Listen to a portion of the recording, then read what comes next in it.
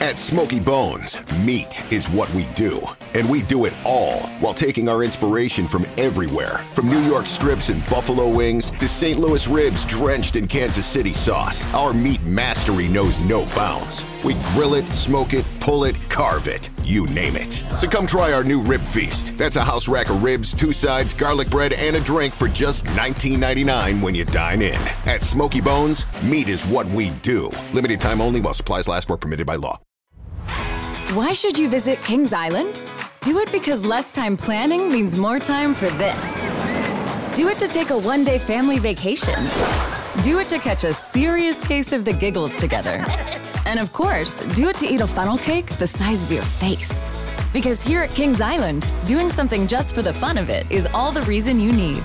Right now, everyone pays kids' price. Kings Island tickets just $45 online. The X-Zone Radio Show with Rob McConnell is largely an opinion talk show. All opinions, comments, or statements of fact expressed by Rob McConnell's guests are strictly their own and are not to be construed as those of the X-Zone Radio Show or endorsed in any manner by Rob McConnell, Relmar McConnell Media Company, the X-Zone Broadcast Network, its affiliated networks, stations, employees, or advertisers.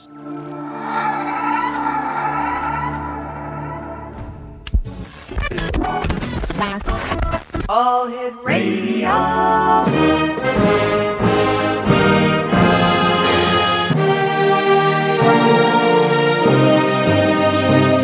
Welcome to the X Zone, a place where fact is fiction and fiction is reality. Now, here's your host, Rob McConnell.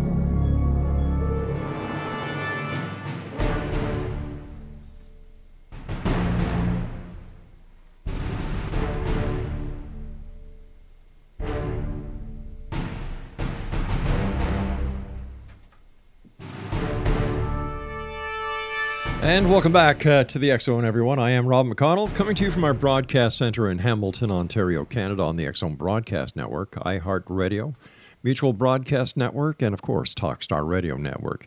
If you'd like to send an email, xzone at xzoneradiotv.com, on all social media sites, X-Zone Radio TV, and to find out about the programming we have available for you, 24/7, 365, just like a Quickie Mart, www.xzbn.net. My guest this hour is Seth Breedlove. He is a filmmaker. He has written, edited, and produced and directed shorts and features about a variety of topics, but is best known for his production company and the films they've produced under Small Town Monsters banner. Before film, Seth wrote a number of websites, newspaper, and magazines, and learned some of the skills he employs as a director while working as a reporter. Seth has also appeared on numerous television and radio shows. In 2013, Seth began working on a concept for a series titled Small Town Monsters. The first chapter in this series is the film Minerva Monster. Seth wrote and directed the film.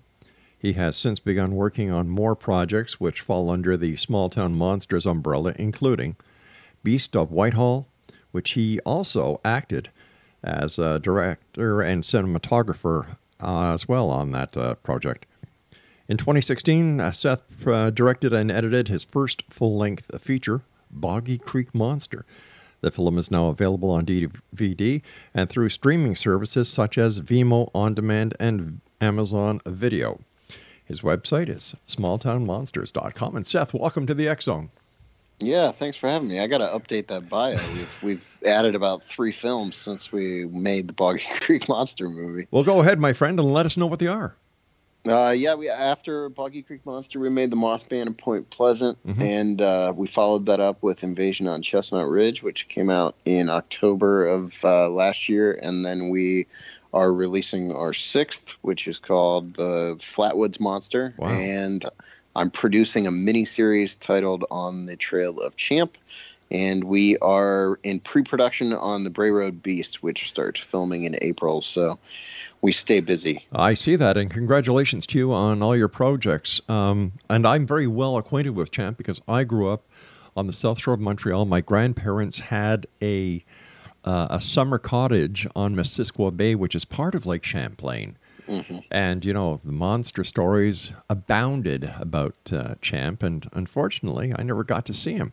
Where did your interest in monsters come from, Seth? It's not something that I was steeped in as a child or anything like that. I got into the subject later in life. I think it was probably in my early 20s when I first got into it. But I think what really drew me to it was the fact that so many people have sightings of unknown creatures around the world, and that as a guy in my 20s, I started hearing these stories about sightings of the creature known as Bigfoot near my hometown of Bolivar, Ohio, which is a very small town. And that kind of drew me into it because I was just fascinated by the idea that these sightings were happening so close to where I lived. And then, of course, the longer I was into it, the more I started being drawn toward the kind of cultural impact sightings like this can have on a rural community. And that was kind of what led me down the road to create Small Town Monsters. What is your take on Bigfoot? Is Bigfoot real? Is it myth? Is it legend? Is it primate? Is it a creature of unknown origin? I personally fall into the camp of if it exists, it's some sort of unknown primate. That's my personal opinion. But as to whether or not it actually exists, I'm still on the fence about that sort of thing. I wouldn't call myself a skeptic, and I don't like to be branded as a skeptic, but I try to approach all these subjects that we cover objectively, and obviously you bring a certain amount of skepticism to every subject just to remain, on that objective line that you have to walk as a filmmaker. Yeah, exactly. You've got to maintain that balance between the three sides, his side, her side, and the truth. Have you ever seen a monster? I haven't. No, I'm one of those boring interviews where I don't have the terrifying story of being chased out of the woods or any of that. I haven't had anything terribly uncommon happen to us. The weirdest thing we had happen was some audio we recorded while we were filming Boggy Creek Monster. But again, I haven't seen anything yet. Tell us about the Boggy Creek Monster. The Boggy Creek Monster, our film is a look at the stories that inspired the sort of seminal 1973 B movie, The Legend of Boggy Creek, which was a film about this upright, hairy creature that lived in the swamps in southern Arkansas and terrified locals. And we covered that story, the story of the inspiration for that film, but also the stories that took place after the making of that movie, and all the sightings that occurred across that section of the state, and into Texas and Oklahoma and those areas right around there. The film just goes piece by piece through the history of the Fouke monster, and the guide and the narrator of the film is Lyle Blackburn, who's obviously sort of the Boggy Creek expert. He wrote a book called Beyond Boggy Creek and The Beast of Boggy Creek. And it's just a very in-depth look at the Bigfoot phenomenon as it relates to that section of the country. So is basically the Boggy Creek Monster the local rendition of Bigfoot? Yeah, and as you find out with a lot of our films, I mean, mostly what we're covering are creatures that are known elsewhere as Bigfoot. I mean, we've stepped out of that more recently. The Flatwoods Monster doesn't delve into Bigfoot stories, but definitely the Fouke Monster is their local term for their Bigfoot. Yes. Gotcha. What is the most interesting monster that you've written about?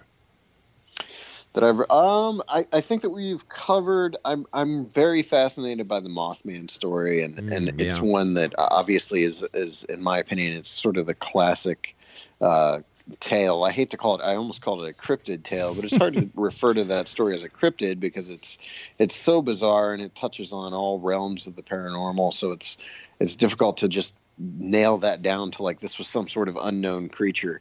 But I think that's one of the things that draws me to it so much, and I love all the different facets of the story, from the Men in Black to the kids being chased in cars and the UFO sightings that erupted around the area.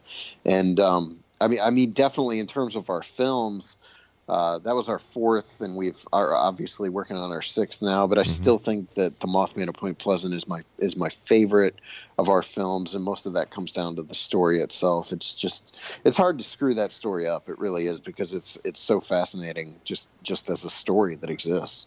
Okay, here we are, the year 2018. All this modern technology, you're using high-definition cameras, a big difference from the Betacams and the other type of cameras that we all used to use in the past. And yet there's no concrete evidence that any of these monsters really do exist. Right. How come? And it's the big question, right? And what's really funny is, as we release each film, the new trend we seem to be going through is that whenever we're releasing a film, there seems to be some sort of hoaxed photo that like pops up right around the same time we're about to release a film, and all of a sudden it looks. Today I got a phone call from a newspaper or a TV news reporter in Milwaukee who wanted to know if I was supplying a hoaxed photo which had recently come in of the Beast of Bray Road in order to sort of like promote our the fact that we're releasing or working on that movie. And I said no, but I said, honestly, 9.5 times out of 10 these photos are going to be hoaxed. So and the ones that aren't hoaxed might be misidentification or maybe there's a tiny percentage that are legitimate.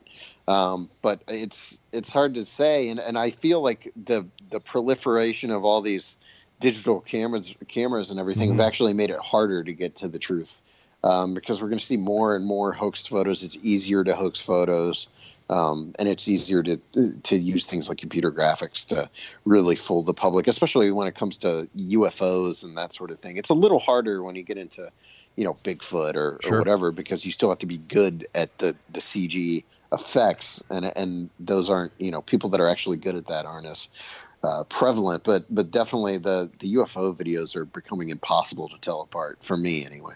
All right, stand by, Seth. You and I have to take a commercial break. We'll be back in about 2 minutes from now.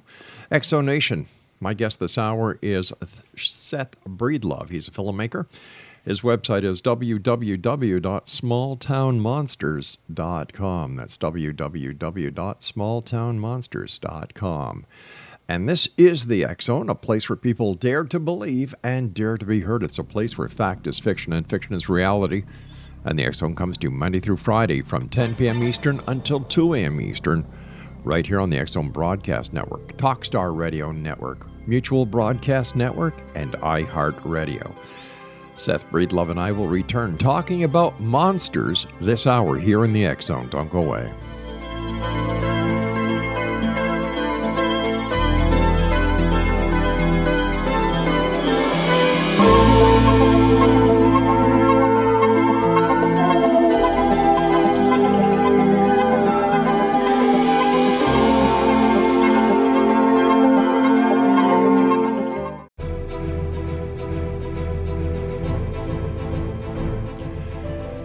Welcome back, everyone. Seth Breedlove is our special guest. His website is www.smalltownmonsters.com. Seth, why do you think society is still very interested in monsters, UFOs, things that go bump in the night, demonic possession, and the list goes on and on and on? I think a lot of it comes down to the fact that we need an escape from the generally poor state of the world today, and things like the unexplained and bizarre phenomena are wonderful means of escape for people, and especially when you're talking about unknown creatures and animals lurking in the woods behind your house. I mean, who doesn't love the idea of going out and trying to find something for yourself that everyone else claims doesn't exist? I mean, there's no greater adventure than that to me. And I've talked about this a lot recently, and it's a little on the hoity-toity side, but you do wonder if there isn't a certain draw to this that reminds people of being children again, of like a return to innocence, where you do feel like a kid who's out, to explore and uncover the unknown. And I think there's a certain part of this that harkens back to that as well. That makes a lot of sense. It certainly does. You were talking before about the stories that you've heard about, with Bigfoot and so on. And you mentioned UFOs. Is there a connection between Bigfoot and UFOs? The film we made last October, or released last October, is called Invasion on Chestnut Ridge, and it's about this section of mountain range in Pennsylvania where unusual activity has taken place, dating all the way back to the 1960s when the Kecksburg UFO crash took place. But the story that we told delves into all the bizarre activity that's taken place along the ridge, and a lot of that activity does seem to center around UFOs and big hairy creatures. Again, like personally, I tend to fall more on the undiscovered primate side, but there's definitely many reports that do exist of people seeing Bigfoots and UFOs in the same vicinity, especially in the Chestnut Ridge. It's funny. It does seem like whenever these things happen, they do happen in outbreaks, and they're usually located in one particular area. So you do have places like the Chestnut Ridge where UFOs are being sighted around the same time as hairy creatures, and I would even extend that to Whitehall, New York. 1976, there was an outbreak of Bigfoot sightings near one particular road called the Abear Road, and around that same time, there was a major UFO flap sort of erupting all around the Whitehall, New York area. So whether or not these things are actually connected, or if it's just a crazy coincidence that it's taking place at the same time, or if there's been people like John Keel who posit that these areas are window areas where possibly portals open to something, and what comes through is what people are seeing. So the UFOs and bizarre creatures might be somehow from another realm. Why is it, in your opinion, that science really doesn't pay attention to this realm of the paranormal? I mean, in my opinion, it just depends on which realms of the paranormal we're talking about. I definitely think there's searches and people do spend time looking into things like lake monsters and Bigfoot. It's not large numbers of these, people, academia that actually look into it. But I do think it's a bit disingenuous when we say that, they're completely closed off to it. I don't think that's the case. I think when those people come to a subject like Bigfoot, and the first thing they see are hoaxed photos of CG Bigfoots or guys in costumes in the woods, or they see red circled photos of blurs, hiding under bushes and a whole. It's probably hard for those people to take it seriously. But thankfully, we do have people like Dr. Jeff Meldrum, Alton Higgins that are out there, and they're established, professors who have the background. Who still take it seriously and look into it from a very serious perspective. You're a professional filmmaker. What is your opinion of the Roger Patterson film of Bigfoot? Well, that's the hard one, right? Because if I say it's real, then I say that I believe in Bigfoot, and I'm not there yet. But to me, I do know that when I first started getting into all of this, I would look at that film and I would say, well, that's got to be a guy in a costume. It just doesn't, something about it doesn't look real to me. But then you start to really pay attention to that video, and the more you pay attention to it, the more questions you start to ask yourself. There's muscle movement and all these things that seem like they would have been extremely difficult to hoax or pull off in a fake suit, especially in the 1960s or 50s. And yet that film exists, and we can look at that and say there's definitely something to that. If that is a suit, that is a fantastic suit, and I'd love to see that suit if that suit exists. But once again, that brings me back to the point, with all the modern day technology that we have, the ability of night vision and all the other technology. How come, with all the more people out in the woods these days looking for Bigfoot, not only in the United States and Canada, but around the world, how come it still eludes us?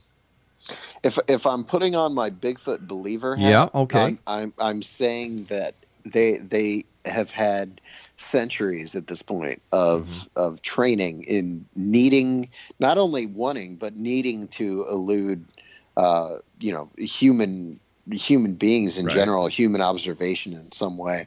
So if this is an 8 foot tall, 7 to 8 foot tall, upright walking hairy primate that's hiding out in the woods, I'm sure at this point they've seen at least a couple of their own kind taken down by human beings, and they know to avoid people. But how on earth they can do that for centuries on end without a body being discovered or any of these things?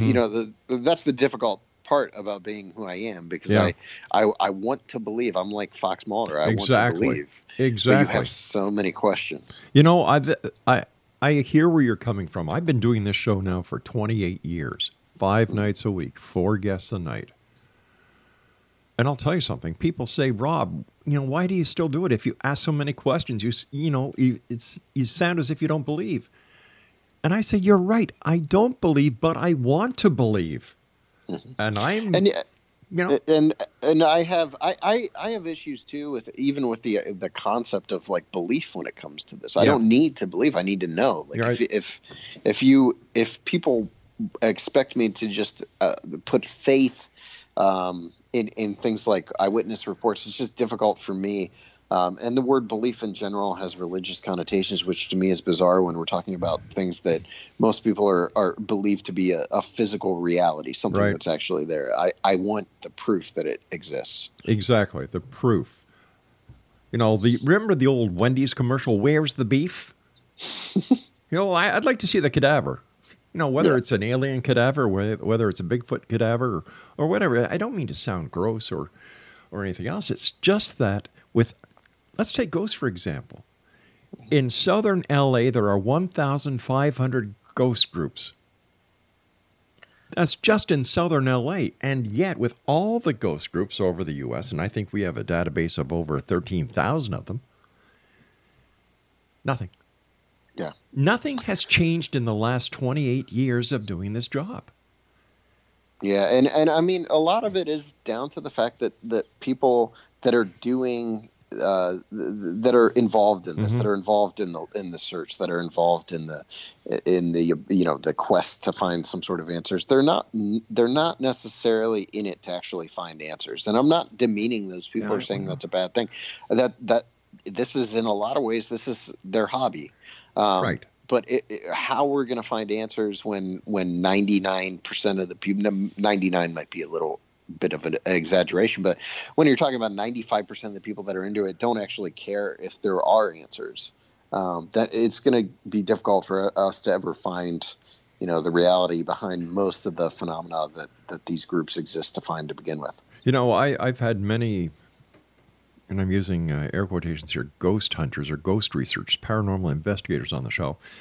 And I ask them, well, what are you going to do once you find the proof of of ghosts actually existing? They can't answer you.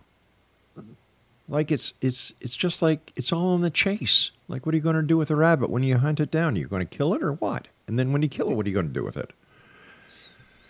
Yeah, and the idea that all these phenomena are connected, that they interconnect, that's a fascinating one too. But I'm almost more fascinated with most of these things. Yeah. Most of these subjects.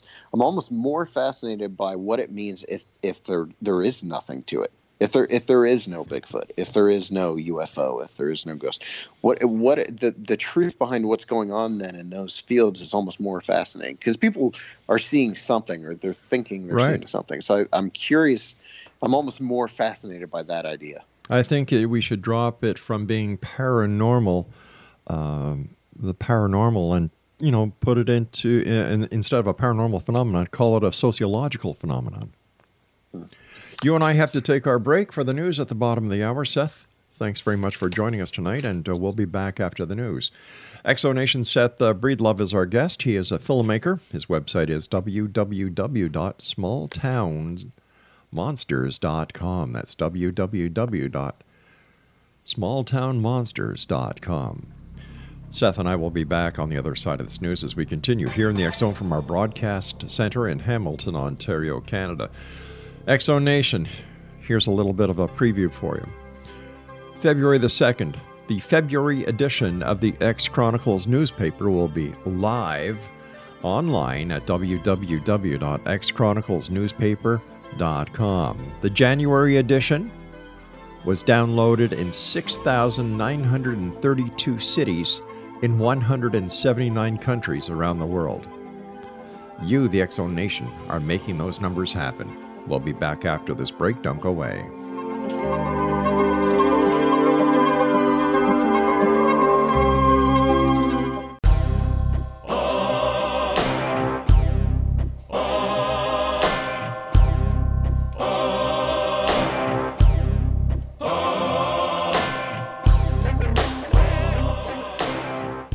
And welcome back, everyone. This is the X Zone. I am Rob McConnell, and you're listening to us around the world on the, X Zone Broadcast Network, Digital Broadcast Network,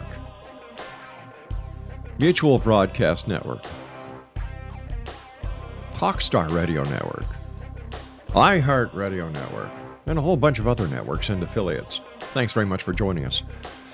Seth Breedlove is our special guest. He is a filmmaker. We're talking about small-town monsters this hour. And Seth, while going around the country doing the many investigations, have you found that there are certain places where monsters are more prevalent than other places that you've investigated? Definitely, yeah. There's like I talked about earlier with the window areas. I mean, it definitely seems like there's sections of the country where they're just littered with reports, and you have places like the Chestnut Ridge where the reports are varied in what is being seen. It isn't just like people, like in southern Arkansas where the Boggy Creek Monster is located. Those reports down there, they're almost strictly of an upright walking, hair-covered, smelly creature. It's a Bigfoot. But when you get to a place like the Chestnut Ridge, the reports are all across the map of what people are seeing. It's UFOs, it's ghosts, it's pterodactyl type thunderbirds in the sky. Wow. It's a flying dragon. They have, the reports along the Chestnut Ridge are so bizarre and so varied. I really don't think I've seen another place across in the country. Maybe something like Skinwalker Ranch, but this is on a much larger scale because you're talking about a stretch of mountain range that's about 100 miles long, and these sightings are so bizarre. I mean, I've been told, Stan Gordon, who investigates those reports, told me this past year of a sighting that a police officer had of this creature with no head. That was walking around. It seemed to have eyes in its chest or something. And I mean, that's how the reports along the ridge are really bizarre. So there's places like that. I mean, I think definitely sometimes that sort of thing happens. Like in the case of the Mothman sightings in Point Pleasant, what people overlook with the Mothman sightings is that it wasn't just Mothman that was being seen at that time. It was UFOs, it was Men in Black, but there were also Bigfoot sightings happening around the TNT area at the same time. So whatever was going on in Point Pleasant seems similar to the Chestnut Ridge as well. The weird thing about the Ridge is that those reports go back centuries. It's not just like those started yesterday and then they ended a week later or whatever. The Mothman story was 13 months, a pretty finite period of time where this bizarre activity occurred. With the Chestnut Ridge, it started who knows how long ago, and it's still going on today. And there's no point where there's a waxing and waning in reports. Now, the things might slow a little here or there, but this type of activity, the bizarre activity, has gone on for like literally centuries. And if anything, at times it seems like it's getting more and more bizarre. There was a point during the editing of our film, this is the first time I've ever done this with one of our movies, but I co-wrote that movie with my friend Mark Matsky, Invasion on Chestnut Ridge.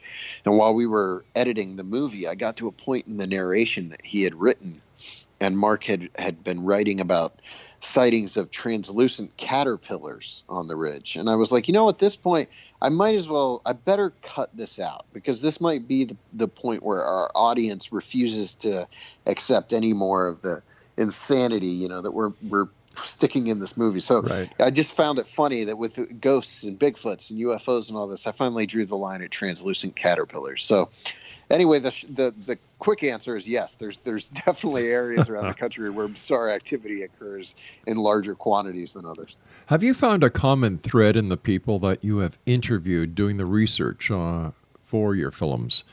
Are there any similarities between the witnesses?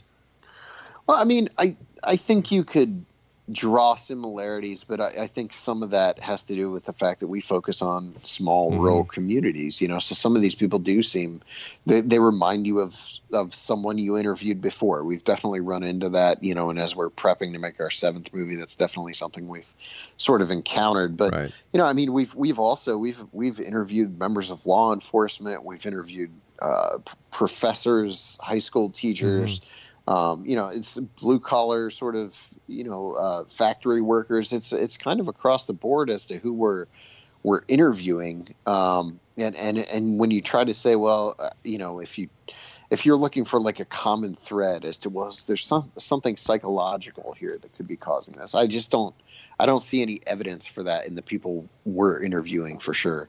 But they're so varied as well. All right. There's a lot of so-called reality TV on TV these days. Programmers are just searching and taking anything they can get, throw it on the boob tube so that they have their time slots taken. And a lot of this stuff is, in my opinion, crap. What influence do you think that these weak paranormal and reality TV shows have on the public?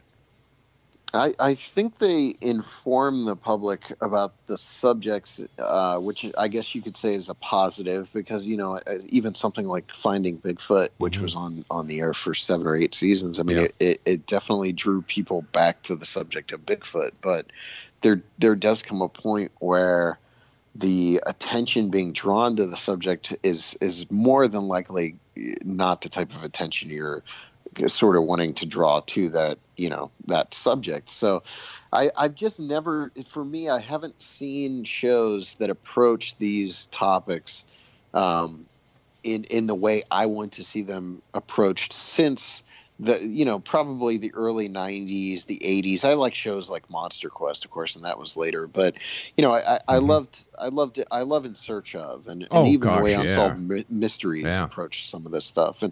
And there just isn't that anymore. Everything's very overblown and over dramatized, and there's a lot of running and screaming and bad costumes and all that sort of stuff. And very little focus on the original witnesses and what people actually saw. And so that informed us as to what our approach. Exactly. That's my approach to Small Town Monsters is what I wanted to see in the entertainment, that I watch.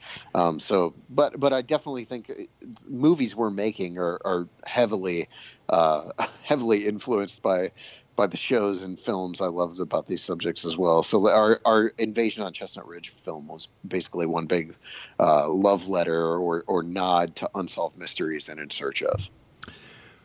Have you ever been out doing a shoot, talking to a witness, and something that they've either said or shown you has just floored you and your crew? Yes. During the making of Invasion on Chestnut Ridge, and this is the only, I'm not going back to Chestnut Ridge, Invasion on Chestnut Ridge so much because I'm like trying to promote it. I just, for whatever reason, we did have that incident happen while making that film. We were interviewing one of our witnesses, and he was talking about his possible alien abduction. And he actually had us turn off the cameras, and he proceeded to tell us all sorts of sort of little side stories, things that had happened to him following his possible abduction. And unfortunately, I mean, maybe fortunately for him, but unfortunately for us, it wasn't on camera. Right. But he was definitely the best. Barry Clark is his name, and he was an investigator on the Chestnut Ridge during the 70s. And Barry had some very bizarre activity start occurring in his life outside of investigating the paranormal, including some strange things happening with his grandson, who was only 8 at the time. His grandson, he would come home from investigating UFOs or whatever, and his grandson would tell him, Grandpa, the men, there were visitors that came through the hole in my ceiling while you were gone, and things like that. Like all sorts of bizarre activity. He would see things in the mirror and things like that. And it got so out of control that he quit paranormal investigating. He dropped out entirely, burned a large number of his files, and just dropped out of the field. So he was, of all the people we've talked to, that's the only interview I've ever done where I got chills while we were talking to the person. You could see whatever had happened to Barry had affected him very deeply. You know, it seems that over the years, topics and subjects within the paranormal have come and gone. For example, Men in Black, you hardly hear about them anymore. Cattle mutilation, you hardly hear about it anymore. Alien abductions, you hardly hear about them anymore. My reasoning is if these are real events, we'd still be hearing about them. What's your take on that? I think in some of these cases, they have dropped off the map. Abductions, you definitely don't hear as much about. Yeah. MIB sightings, I do occasionally still hear those. But there are, I understand what you're saying at the same time. Like, we always talk about how so many of these stories that we're covering in our films are from the 60s and 70s. Yeah. In fact, we have yet to really make a movie that focused solely on, say, the 80s or 90s. Now, when we get to the Bray Road film, most of those sightings took place in the 90s. So that does change a bit for that story. But, out of 6 movies, we have yet to make a movie that focuses entirely on, say, the 80s or 90s. There might be a story here or there from those time periods, but mostly these small rural community outbreaks of like Bigfoot reports or what have you, the Mothman sightings in the 60s and 70s. So I'm not sure why that is. I don't know if it's just if it's a lack of willingness in the media to cover it now. That doesn't necessarily seem to ring true to me, because I know simply from a promotional standpoint for our films, we've had no trouble in local press and getting the local media to cover our films.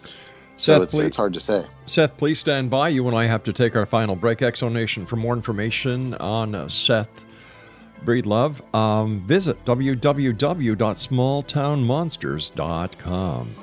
Monsters is the topic of the hour, and Seth and I will be back on the other side as we wrap up this hour here in the X-Zone from our broadcast center in Hamilton, Ontario, Canada.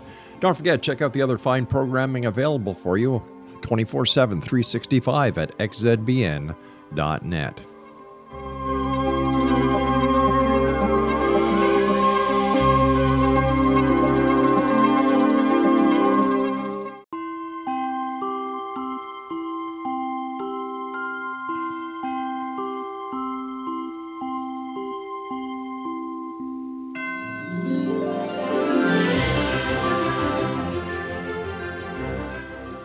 Oh my gosh, Christmas already? Craig, what happened?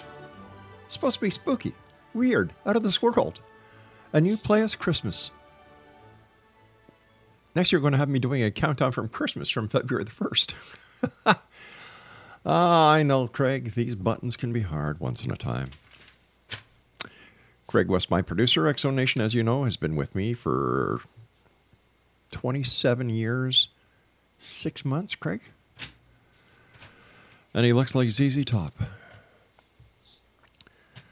Old hippies don't die, they just go into radio. Enough of that. Okay. Seth BREEDLOVE is our special guest. He's a filmmaker, and his website is smalltownmonsters.com. First of all, Seth, thank you so much for coming on the show. It's really been great talking to you, and I wish you continued success with all the projects that you have current and in the future. Yeah, thanks a lot for having me. Well, you'll have to come back on and share some more stories with us in the future. Let me see. I was going to ask you a question here. Oh, tell us a little bit more about Champ. I'm familiar with Champ. You're familiar with Champ. For the listeners around the world who may have local lake monsters, and there's a lot of lakes around the world that have these so-called monsters. Tell us about Champ and why you're so interested in this Lake Champlain monster. I am fascinated by this story, and this was a film. It was originally going to be a film that we made, that Small Town Monsters made. But what we ended up doing was we're launching this new sort of ongoing series that's going to be told in episodic format. So the first season is called On the Trail of Champ. And this is actually directed by my good friend Alexander Petikov, who lives up near Lake Champlain, or maybe not near, but closer to Lake Champlain than I do. He's up in the New England states. So he's closer to the lake. So it's Alex's project, but I've been fascinated by Lake Champlain and the Lake Champlain mystery for a long time. It's basically America's Loch Ness Monster. But something that I really thought was really fascinating about the entire thing, and I'm really excited to see how Alexander kind of tackles it, is the long history of these sightings of a bizarre, like sort of dinosaur-like creature living in this lake, this massive lake. And the sightings go back, obviously, centuries. In fact, all the way back to Samuel de Champlain's actual sort of exploration of the lake itself. The really cool thing is all these little sort of rabbit trail side stories throughout history. There was apparently a sort of an organized monster hunt by P.T. Barnum to find the Lake Champlain monster back in the early 1900s, if I'm not mistaken. But there were sightings and rock art and all sorts of things relating to the Native Americans in the area as well. So there's this long sort of history of some sort of long-necked, possibly plesiosaur type creature living in this lake. And it for whatever reason, it goes back a very long period of time, and that's one of the things that really fascinates me. And when I say huge lake, it is a massive lake. You know better than I do actually, but I know when we were filming Beast of Whitehall in 2015. I was fascinated by the lake because Whitehall sort of sits on the shores of Lake Champlain, and I thought it was very cool that Whitehall, New York, not only had this outbreak of Bigfoot reports in the 1970s, as well as sightings of UFOs, but also Lake Champlain right there as well. I kept joking while I was there that we were at some sort of like nexus of the paranormal world up in that area, but it's a really fascinating story. Another story that you were talking about that you're doing a production on, that you have done, is on Bray Road. Mm-hmm. Tell us about that. Yeah, the Bray Road Beast is our 7th film. It starts shooting in April, so we haven't even gotten to principal photography on that one yet. We're still doing sort of post-production on the Flatwoods Monster. But the story is about this lone stretch of road outside of the town of Elkhorn, Wisconsin, where since the 1930s, basically, people have been seeing this sort of upright walking, hair-covered dog-like creature called the Beast of Bray Road. And obviously the road that all these sightings are taking place along is Bray Road. But those sightings actually take place much more on a wider swath of land than just Bray Road. It's just for whatever reason there were a flap along that road in the 90s. So it's gonna be an interesting film for us. I always try to challenge us with each new project. With that one, what I wanted to do was not only sort of cover the sightings of the Beast of Bray Road, but also cover werewolf lore throughout the world as well. So we're going to take a look at sort of the history of werewolf sightings around the world and whether or not there's any basis in reality for that, sort of lore. So, and we're going to use the Beast of Bray Road as sort of a jumping off point for that to some extent. Obviously it'll still be a very regional sort of movie and focus on Elkhorn, Wisconsin, but we're kind of excited to branch out a little bit and do something a little bit bigger than what we've done before. Do you have any ideas or hypotheses on what Champ could be? And if it is a plesiosaur, how has it lived so long? Yeah, I mean, if it's a plesiosaur, there's got to be some sort of family, sustainable population. Exactly. Of these things. And when you're talking a sustainable population, I mean, what is that? Is that like 50 of them? Is that I don't even know how many would have to be in that lake. And then you get into the question of, well, how are they staying hidden? Yeah. It's really one of the great mysteries for me. Obviously, there's theories like it's a large sturgeon, it's some sort of eel that's in the lake. There's any number of theories about it, but and the expedition that Alexander was actually on last summer to film, that series will actually take you into the waters and out with the explorers as they try to find some sort of answer to all this champ stuff. But that was actually one of the better funded expeditions into Lake Champlain to find this creature. So there were multiple boats on the water. They had all sorts of camera equipment. So it was really a well-funded expedition to get some answers. But as to whether or not they found any answers, you'll have to wait to see the show, obviously, to find out. But there's any number of theories, but it's hard to come up with anything without, like you said earlier, without a body. Right. You know, here in Canada, including Lake Champlain, we have Erie Pogo of Lake Erie. Then there's Barry's Bay Monster up in Barrie, Ontario. Ogopogo, of course. Then in the Quebec Lake of Memphremagog, there's also a lake monster, and there are reports of even a monster that lives in the Bowl area of Niagara Falls. People have been reporting seeing strange things there as well. So is this part of the brain seeing something? Seeing A and then B and then there's a space and then it goes to D, E, and the brain throws something in there just for continuity? Or is it real? This is, I guess, what you and your crew are trying to establish.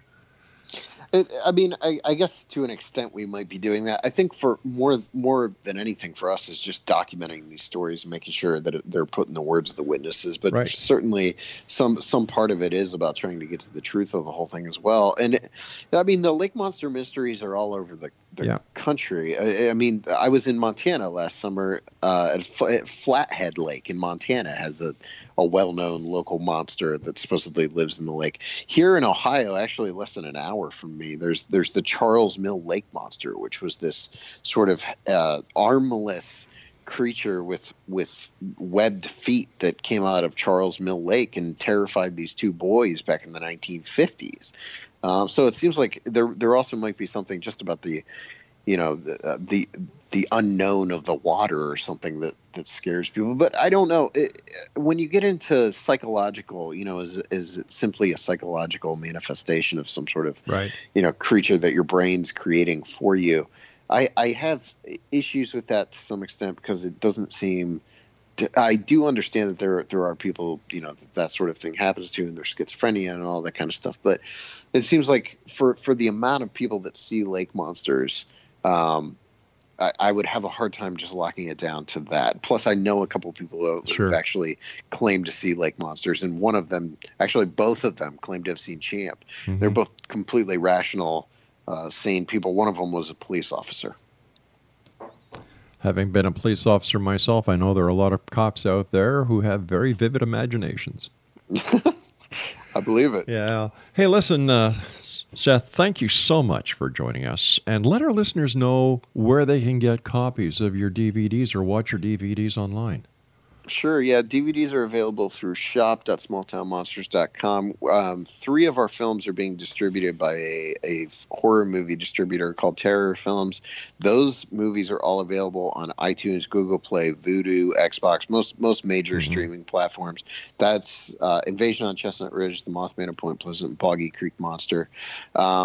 Every movie we've put out is available on Amazon. 3 of them are actually available on Amazon Prime right now. So if you want to watch those 3 for free and you're an Amazon Prime subscriber, you can check them out on Amazon Prime. And each movie, everything we put out is available on Amazon. Seth, take care of yourself. I look forward to the next time you come back and join us with more stories of and from small town monsters. Take care of yourself, good sir. Safe travels. Yep, thanks for having me on. You're welcome. Exonation's Seth Breedlove has been our guest this hour. www.smalltownmonsters.com. We'll be back on the other side of this break as we continue here in the X Zone from our broadcast center in Hamilton, Ontario, Canada. My name is Rob McConnell. Don't go away.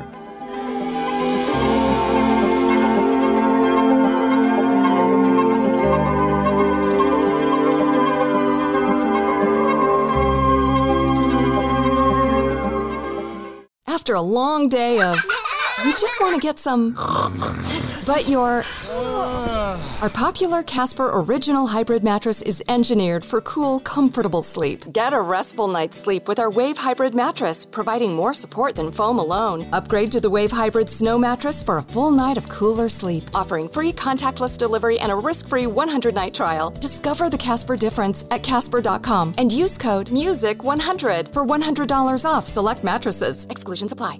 Texting privacy policy and terms and conditions posted at textplan.us. Texting enrolls for recurring automated text marketing messages. Message and data rates may apply. Reply stop to opt out. The pandemic has been hard on all our kids. New studies show more than 1 in 3 children who started school in the pandemic now need intensive reading help. That's right. Millions of kids in kindergarten through 3rd grade in the United States cannot read at grade level. Here's the good news. Your child can be reading in just 30 days, guaranteed, with Hooked on Phonics. Even if your child has been struggling, Hooked on Phonics will teach your child to read in just 30 days, guaranteed. And right now, you can get started for just $1. Text the word GRADE to 323232 right now. Hooked on Phonics is highly effective and incredibly fun, and everything can be done right from home and in less than 20 minutes a day. For more than 30 years, Hooked on Phonics has been the proven learn-to-read program that kids love to use. Text GRADE to 323232 and teach your child to read in just 30 days, guaranteed. Text GRADE to 323232 right now and get started for just $1. Text GRADE to 323232 now. Text GRADE to 323232.